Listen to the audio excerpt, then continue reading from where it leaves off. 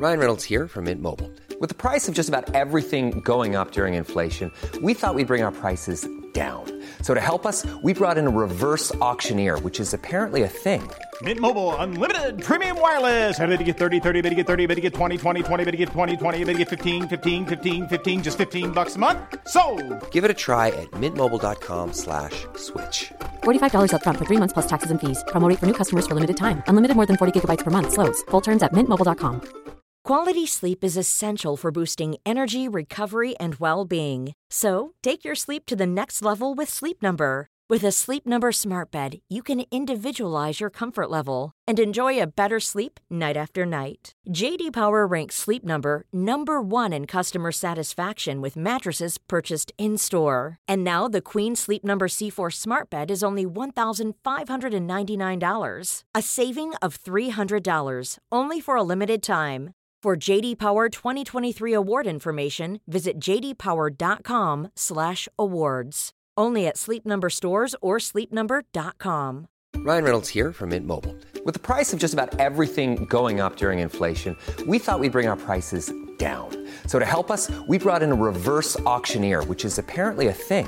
Mint Mobile Unlimited Premium Wireless. How to get 30, 30, bit to get 30, bit to get 20, 20, 20, bit to get 20, 20, bit to get 15, 15, 15, 15, just $15 a month? Sold! Give it a try at mintmobile.com/switch. $45 up front for 3 months plus taxes and fees. Promo rate for new customers for limited time. Unlimited more than 40 gigabytes per month. Slows full terms at mintmobile.com.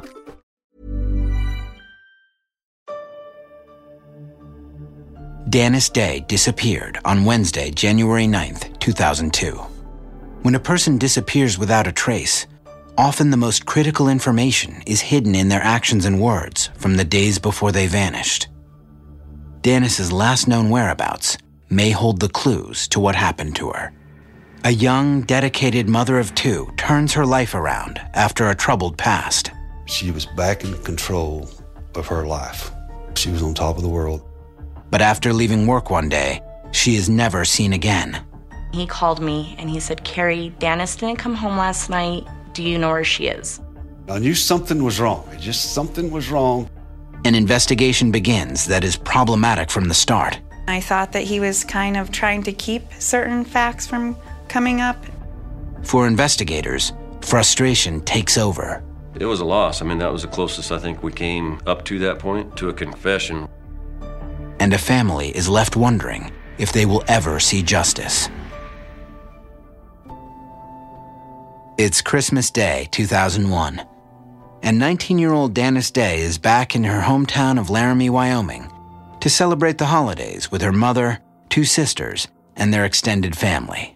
We hadn't seen each other in a long time, and she gave wonderful hugs. They lasted minutes and minutes. We were all together. We took a lot of pictures. This holiday is extra special for the family.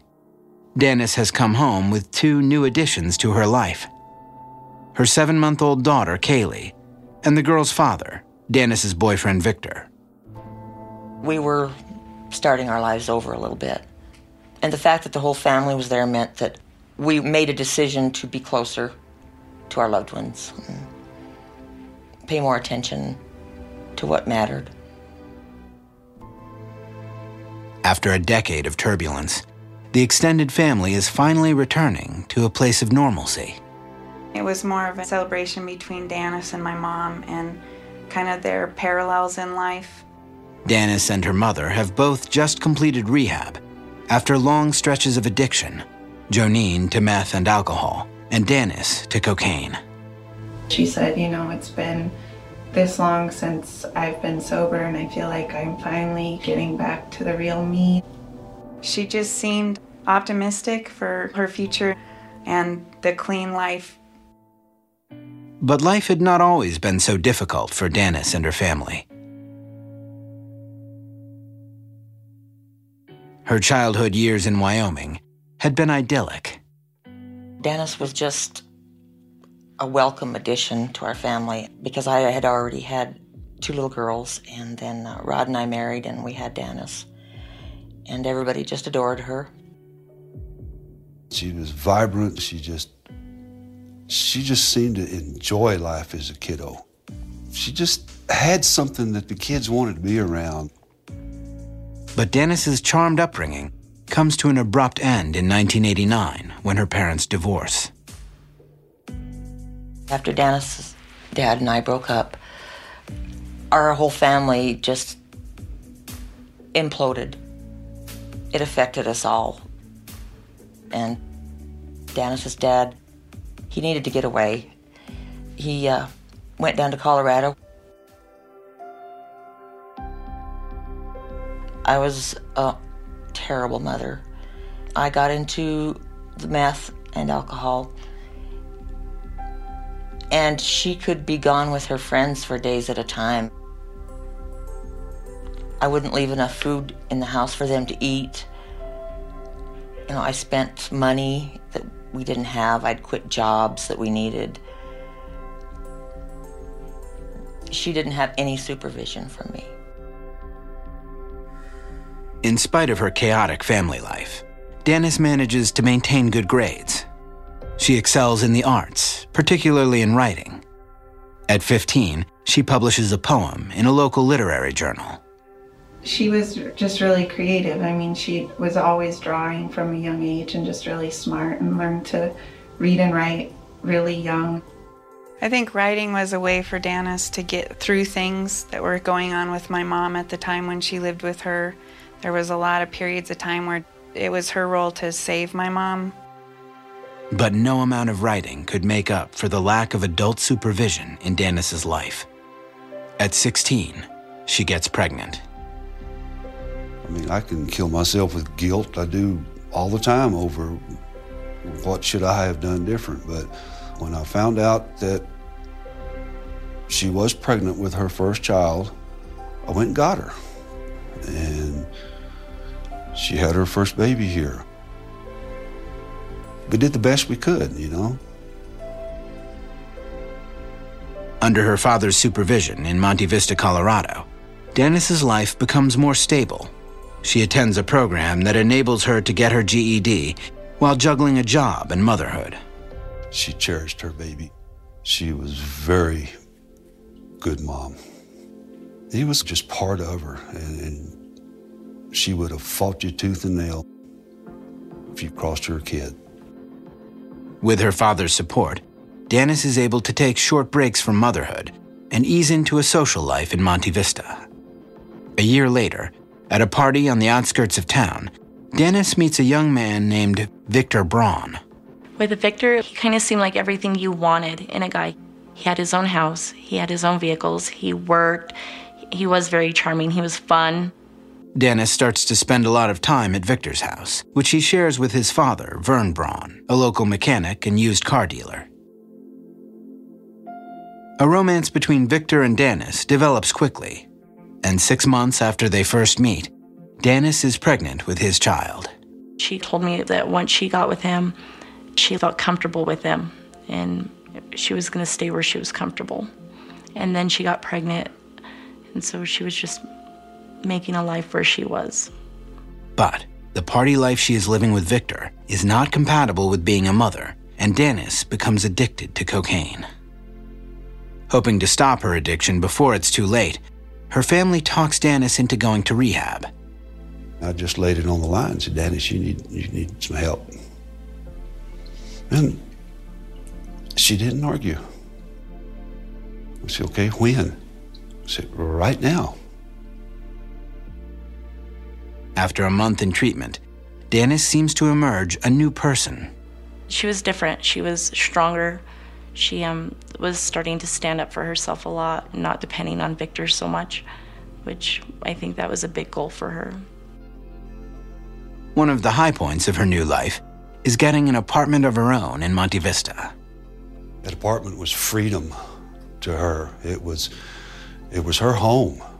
It's mine. She'd tell me, it's my apartment. While maintaining her apartment, Dennis continues to spend some nights at Victor's home. But she confides to her dad that lately she prefers her own place to staying at Victor's. She was back in control of her life. And, boy, that made me happy. Oh, she was on top of the world there for a while. After her uplifting holiday visit with family in Wyoming, Dennis returns to Monte Vista eager to make the new year a good one. She goes back to her job at Dos Rios, a restaurant in town where she has been working since finishing rehab 8 months earlier. On January 9th, 2002, she completes her shift and prepares to leave for Victor's house. On the evening of January 12th, 2002, 3 days after Dennis finishes her shift at Dos Rios, Rod's phone rings, and he's pleased to see it's Dennis calling.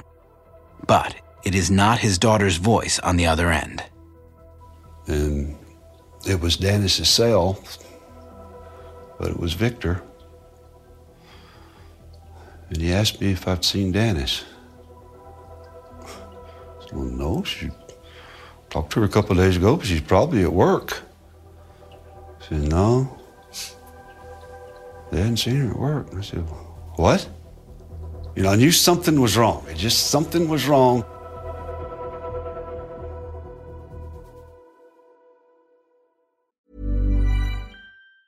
Quality sleep is essential for boosting energy, recovery, and well-being. So, take your sleep to the next level with Sleep Number. With a Sleep Number smart bed, you can individualize your comfort level and enjoy a better sleep night after night. J.D. Power ranks Sleep Number #1 in customer satisfaction with mattresses purchased in-store. And now the Queen Sleep Number C4 smart bed is only $1,599, a saving of $300, only for a limited time. For J.D. Power 2023 award information, visit jdpower.com/awards. Only at Sleep Number stores or sleepnumber.com. Cool fact, a crocodile can't stick out its tongue. Also, you can get health insurance for a month or just under a year in some states. United Healthcare short-term insurance plans, underwritten by Golden Rule Insurance Company, offer flexible, budget-friendly coverage for you. Learn more at uh1.com. Hey, I'm Ryan Reynolds. At Mint Mobile, we like to do the opposite of what Big Wireless does. They charge you a lot, we charge you a little. So naturally, when they announced they'd be raising their prices due to inflation, we decided to deflate our prices due to not hating you. That's right. We're cutting the price of Mint Unlimited from $30 a month to just $15 a month. Give it a try at mintmobile.com/switch. $45 up front for 3 months plus taxes and fees. Promo rate for new customers for limited time. Unlimited more than 40 gigabytes per month. Slows full terms at mintmobile.com. Hey, it's Janice from Warner Brothers Discovery. Are you looking for ways to be happier, healthier, more productive, and more creative? Gretchen Rubin is the #1 best-selling author of The Happiness Project, and every week she shares insights and practical solutions in the Happier with Gretchen Rubin podcast. Gretchen's co-host and happiness guinea pig is her sister Elizabeth Kraft, a Hollywood showrunner. Join Gretchen and Elizabeth as they reveal fresh insights from cutting-edge science, ancient wisdom, pop culture, and their own experiences about cultivating happiness and good habits. Every week, they offer a manageable try-this-at-home tip you can use to boost your happiness without spending a lot of time, energy, or money. Suggestions such as follow the 1-minute rule, choose a one-word theme for your year, or design your summer. They also feature segments like Know Yourself Better, where they discuss questions like, are you an overbuyer or an underbuyer, a morning person or a night person, abundance lover or simplicity lover? And every episode includes a happiness hack, a quick, easy shortcut to more happiness. Listen and follow Happier with Gretchen Rubin, an Odyssey podcast, available now for free on the Odyssey app and wherever you get your podcasts.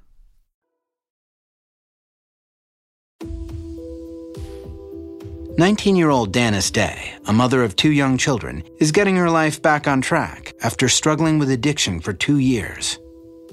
But in early January 2002, her father Rod gets a disturbing call from Dennis's boyfriend Victor that turns his world upside down. Victor said he hasn't seen her for 3 days himself. I called a couple of her friends and I called out to the Dos Rios restaurant where she was working. And they said they hadn't seen her in about 3 days. Rod files a missing persons report with the sheriff's department and immediately starts alerting family members. Meanwhile, Victor is also calling, looking for Dennis. He called me and he said, Carrie, Dennis didn't come home last night. Do you know where she is? And I said, I don't know. I haven't seen her. After a sleepless night, Dennis's father drives by Dennis's new apartment. Nothing looks out of the ordinary, except there is no sign of Danis. Desperate and not knowing where to turn next, family members try to get the word out about Danis's disappearance.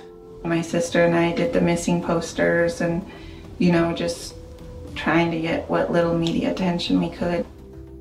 I was making calls to FBI and CBI and just trying to stay in touch with everybody.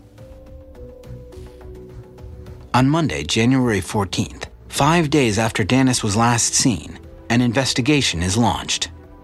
The Rio Grande County Sheriff's Department spends the next few days checking Danis's credit card and cell phone records. They also question her friends and coworkers. But they gain nothing useful from these conversations. They then go out to Victor and his father's auto body shop to interview them. Sheriff Brian Norton would later be brought onto the investigation. I was told that Victor Braun said that after she got home, they put the kids to sleep, and she said that she was going to leave and go out with friends. He wanted to know who she was going with. She said that she didn't want to tell him. She walked out, and he looked out the window and seen her get in a car and leave. Investigators take a statement from Victor and convey their findings to Danis's family. When they hear what Danis did that night, they try to reconcile this kind of behavior with the young mother of two who had recently turned a corner in her life. And at that point, we did wonder if maybe Danis had taken off for a couple of days or needed a break. Family members tell investigators that Danis sometimes spends several days at friends' houses. So they begin the challenging task of tracking down her numerous friends in the area. But no one claims to have seen Danis since Wednesday, January 9th. A lot of people wanted to believe that she just ran away. Rumors start to circulate. One of the stories is that Danis skipped town after relapsing on drugs. I never knew of Danis to do hard drugs when she got back from rehab. And I knew she had been in situations where hard drugs were around her, and she turned them down. Looking for more clues and still hoping it's a runaway case, investigators go to Dos Rios, the restaurant where Danis has been waitressing. There was a young man that used to come in, maybe 2-3 times a week. And they conversed back and forth quite a bit. And that very day, the night she disappeared, he had been here. The sheriff's department learns that the man left Danis an unusually large tip the day she was last seen. Maybe he was interested in her, but as far as the relationship establishing, I never saw that. But after questioning Dos Rios employees, investigators learn an intriguing piece of information about Danis's relationship with her boyfriend Victor. Danis had plans to leave Victor the night she disappeared. I know Victor was very jealous. He was very controlling. Danis would come to our house just to hang out, watch movies. Victor would call her cell phone. She'd say, I'm at Carrie's house. Then he'd call our house phone just to make sure she wasn't lying. Local law enforcement was already aware that the relationship was volatile. Though Victor was not convicted for any related crimes, as an undersheriff in Rio Grande County, Sheriff Brian Norton had encountered the young couple on a number of domestic disturbance calls. You'd see them together and they looked happy. Other times, Danis had the black eyes, would wear dark glasses to try to cover up the marks.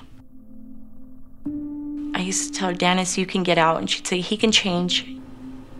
That once he got off drugs and once he quit being in the whole drug life, that he would change and be the person she wanted him to be. And I think when she kept her own apartment and didn't move back in with him, I think she was starting to realize he wasn't ever going to give her freedom. In the past, Rod Day had been to the sheriff's office seeking help for his daughter. But because Danis was now an adult, there was little the sheriff could do. Seeing that she was over 18, we just had to react to any calls that came. Given the alleged violence in the relationship, the family cannot understand why investigators have not searched Victor's house. But they have heard a rumor about a previous association between Sheriff Desi Medina and the Braun family, which could possibly explain the delays in the investigation. Thought Sheriff Medina was very insincere about the investigation. When I question him myself, he really didn't even seem to believe in his own head that maybe Victor had done something with my sister. District Attorney Investigator Sean Woods believes Sheriff Medina's past connection is influencing the investigation. All along our investigation, there were inferences of Sheriff Desi Medina being friends with Vern Braun and having personal dealings, business dealings, that kind of thing together. It's my opinion that because of his friendship with Vern Braun and Victor Braun, that he took a back seat in the case, knowing that he was probably under the microscope because of that friendship. In fact, Sheriff Medina had officially removed himself from conducting the investigation. But the Day family believes that something is still going on behind closed doors. I thought that he was kind of coddling the Braun's family and almost even trying to keep certain facts from coming up.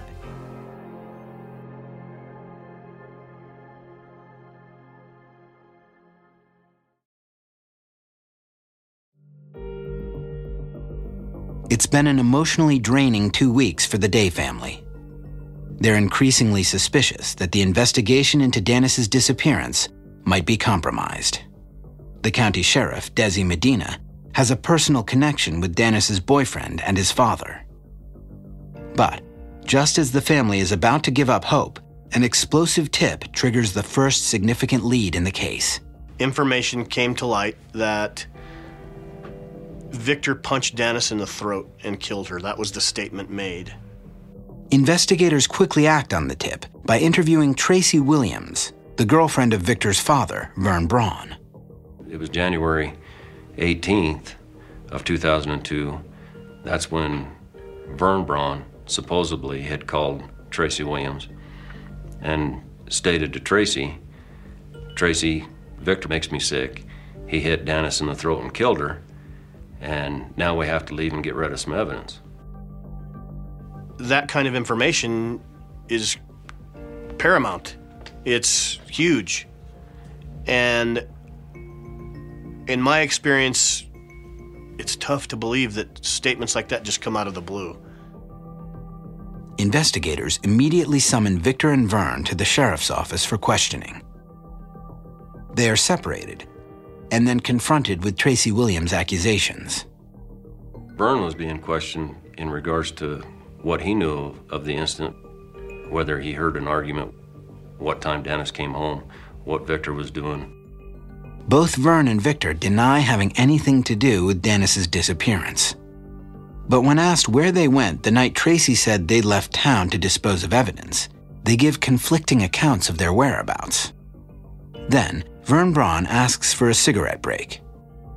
The sergeant allows him to go smoke, unaware that at the same moment, Victor is also outside smoking. And both of them were having a cigarette and talking to each other. And they were able to corroborate their story and knew what each person had been questioned about and what was said in each interrogation. After returning from his smoke break, Vern makes a troubling but compelling comment about his son. Vern Braun said that if Victor did do anything, that he didn't want to be the one to bring him down, that it needed to come from Victor. Meanwhile, Victor is quick to give an explanation for why his and his father's account of their whereabouts on the 18th did not mesh. He says that he lied earlier, simply to cover up the fact that he had broken probation by traveling. They crossed the state line. Well, he was on probation at the time on unrelated charges, and it was a violation of his probation. With Victor and Vern now having an explanation for the discrepancies in their stories, questioning hits a standstill. The Brauns make it clear they're done talking.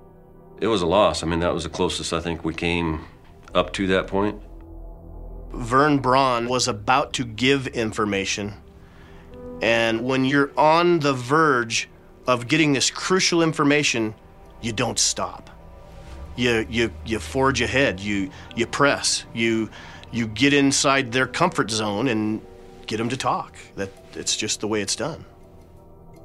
In an attempt to salvage a lost opportunity, investigators persuade the Brauns to let them search their home. It's been 2 weeks since Danis has disappeared, and this is the first time investigators have been to the place where she was last seen. The investigators found her cell phone, her purse, her jacket. Nothing was taken that showed that she was leaving for any length of time.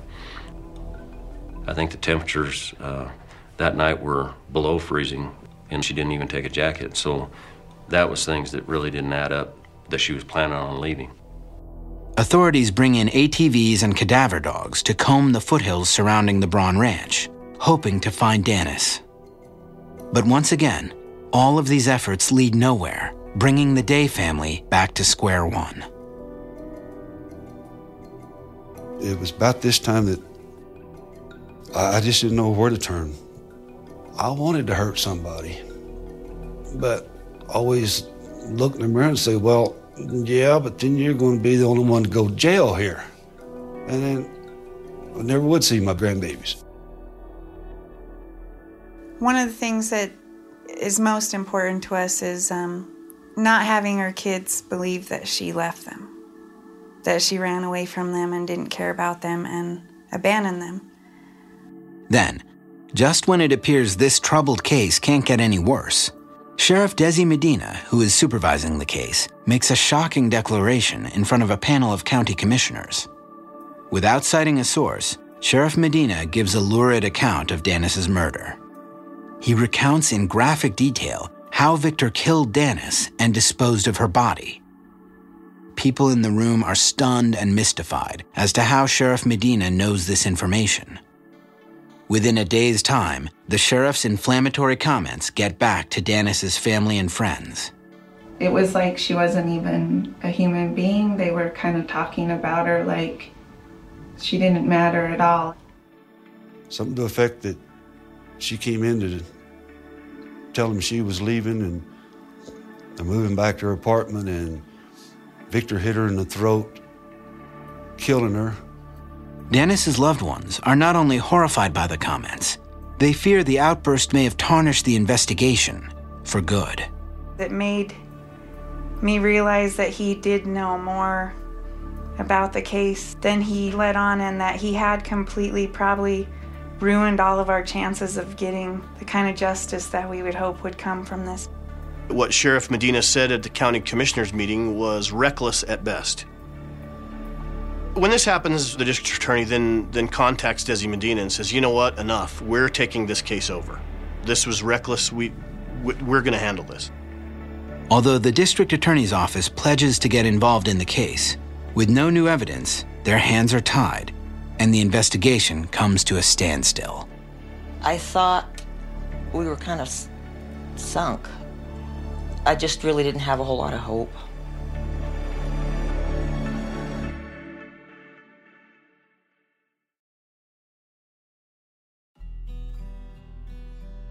Having lost faith in sheriff's investigators, Danis's sister Julie travels from Wyoming to Colorado to interrogate the man she believes murdered her sister. I had the weirdest thought the whole time I was going down there, because it was very scary for me to go alone. Danis's sister arranges to meet Victor Braun for brunch at a coffee shop just outside of town. He was a nervous wreck, and he didn't express any kind of empathy for our family, considering he'd just spent Christmas with us. He just told me that she had left with friends and that she had probably taken off with another guy that he didn't really know. When I walked away from that meeting with Victor, I knew that we were going to be lucky if we ever found out what truly happened to her.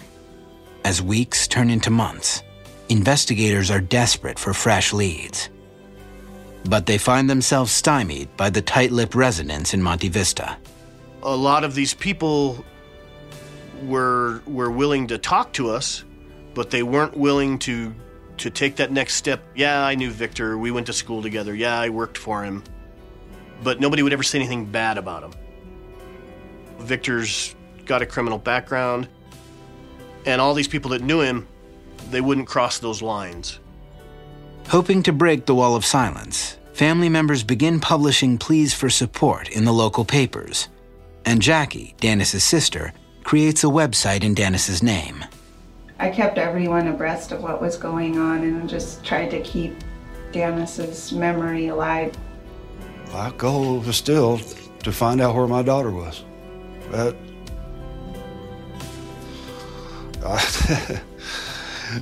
That was always my goal.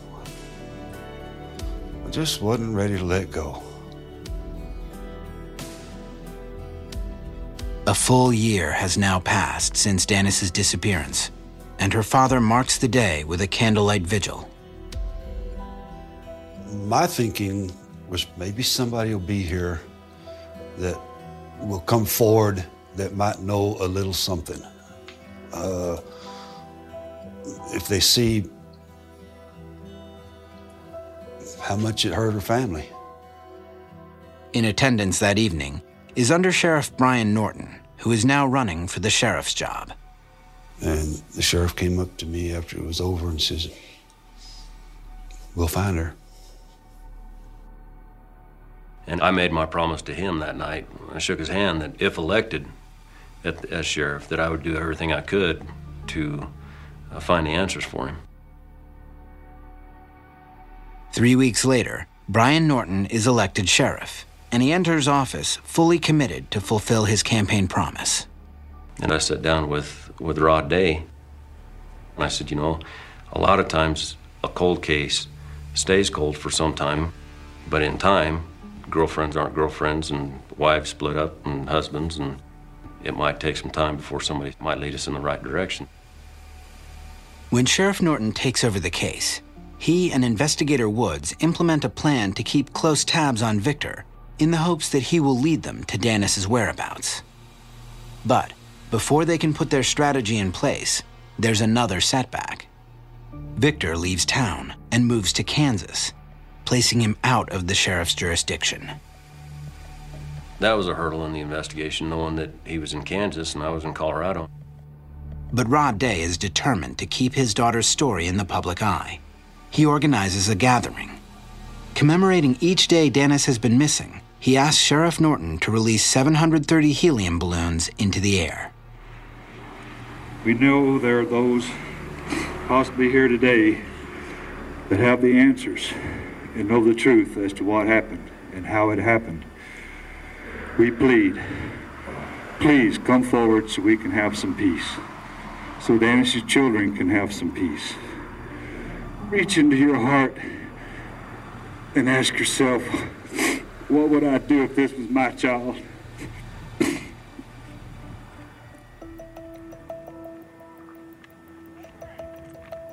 Even with the pleas for help, no new information comes to light. In early 2007, after years of painstaking investigative work, Sheriff Norton finally has some luck. Victor Braun moves back to Monte Vista, and according to District Attorney Investigator Sean Wood's sources, their primary suspect has come home under the weight of a severe drug addiction.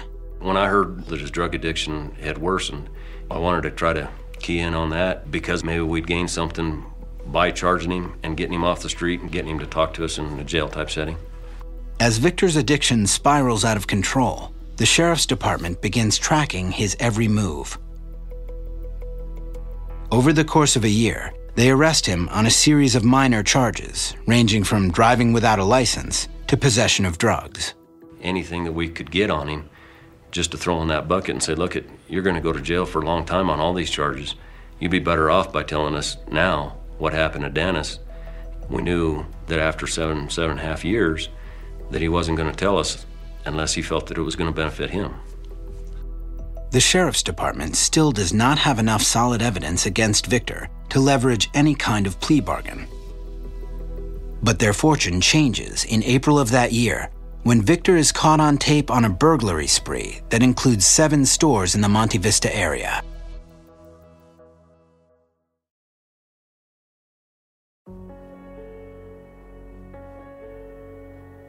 The Sheriff's Department has spent the last 7.5 years tracking Victor Braun, the man they believe is responsible for the disappearance of Dennis Day. Through an aggressive pursuit of Victor's criminal activities, Sheriff Brian Norton manages to put Victor behind bars on pending burglary and drug charges. I had him in the county jail here in my facility, so I had more leverage now than what I had in years past. It was frustrating because at times he wanted to talk, and then there was times that he'd go back to his cell upset with us, and I'd think, we're not going to get anything. But in the fall of 2008, after the sheriff has been pressuring him to talk for more than a year, Victor agrees to participate in a plea bargain discussion. This is the first sign that Victor might admit he has information on Danis's whereabouts. Finally, her family might get the answer they have been anxiously awaiting. And the sheriff told me that this might be in the works, and I could see possibly a light at the end of this tunnel, at least knowing where she is. Hopefully, if he wants to plea bargain. The sheriff's first offer is for Victor to plead guilty to first-degree manslaughter with a potential prison sentence of 6 to 12 years. His attorney said no, he wouldn't go with that, and rejected his client's signature. A few weeks pass, and Victor's lawyer makes a counteroffer. He stipulates that Victor will agree to provide information leading to Danis only if he serves no more than 6 years in jail. I said, that ain't gonna happen. He could rot in hell for all I care. No, don't take that one. I'm not gonna accept anything that's gonna give him less time in prison than I have been waiting for my daughter to be found. Months go by as the sheriff, the district attorney, and Victor's lawyer painstakingly iron out the details of a plea bargain acceptable to both sides. Finally, on April 29, 2009, the family gets the news they've long been waiting for. Victor will lead sheriff's investigators to Danis. In exchange, he'll plead guilty to reckless manslaughter with a sentence of 6 to 12 years subject to a judge's discretion, and all drug and burglary charges will be dropped. That is just the most overpowering thing that I've ever felt, is when the reality of what I've felt and I was dreading hearing is coming to light. On the very day Victor signs his plea bargain agreement, he begins to provide Sheriff Norton with answers to the questions which have evaded investigators for 7.5 years. Can you answer what type of container? Is it plastic, metal, wood? 65-gallon drum, it's blue, it's been cut.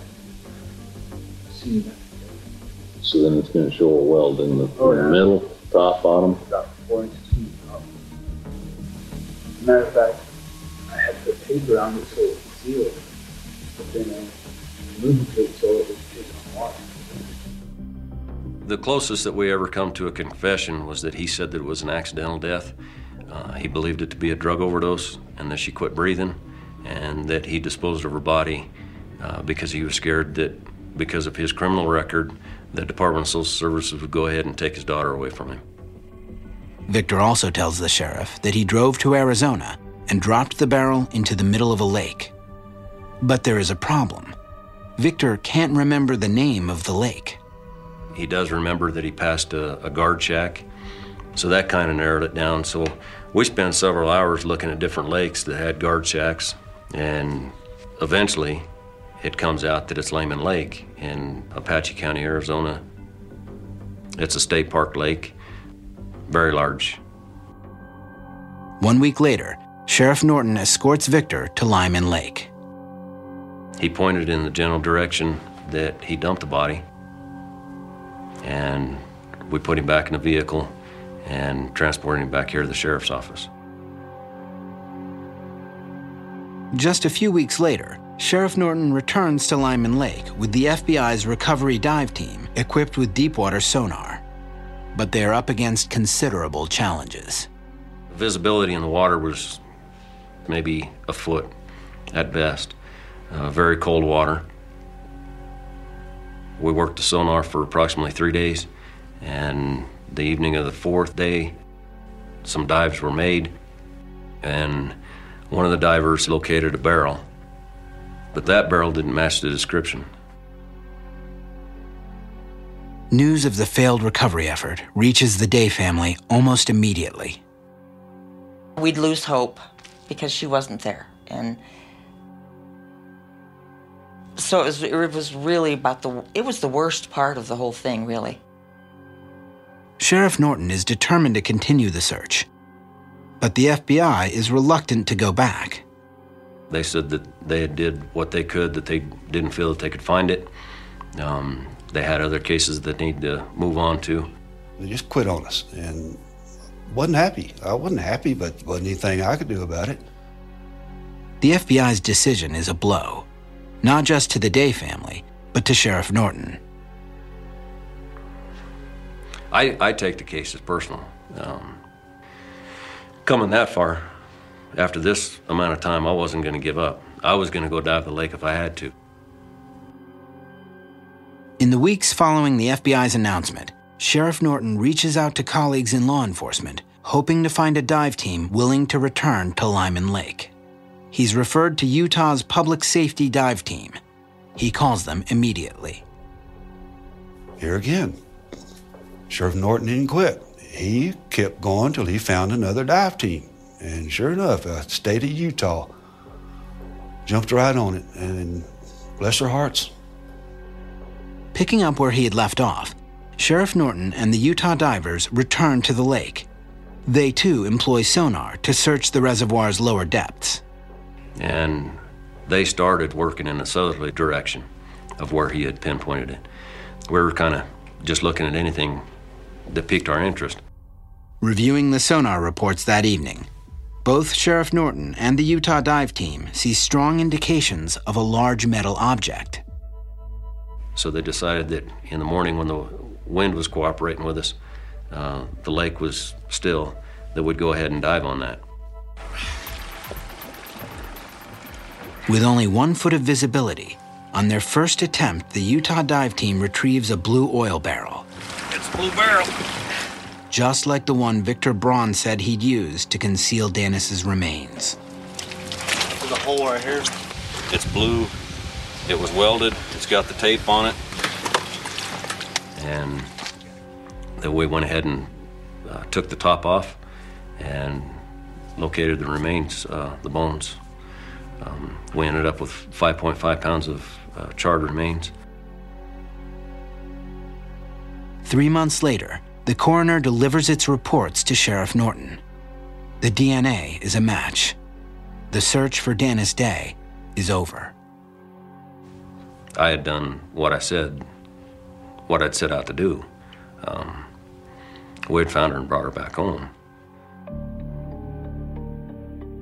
When they found her, I think it was a sense of, well, at least we know now what happened, and we don't have to doubt it anymore. And that's all we really wanted was answers. Where is she? Bring her home and we can celebrate her life. On November 13th, 2009, a memorial service is held for Dennis in Monte Vista.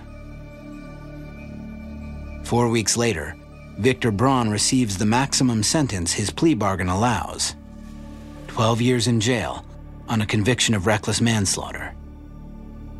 But Victor never admits to killing Dennis. Investigators still consider the case to be open. I don't think justice has been served, but we made that choice to know where she was over the other option. He may have never gotten any time, and we still would not have her. Because of the condition of the remains, the coroner is unable to determine the cause of death, but a toxicology test is completed and shows no traces of drugs. I'll never get over it. I'll never forget her, and she was special to us from the day she came home. I thought she was the most beautiful child in the world and the most perfect, and I guess I still do. You look back and you can't think of any faults. They just become perfect in your eyes. I guess there's some closure to the fact that I know where she is now. But it's just a long chapter in my life that I don't know that I'll ever close that door.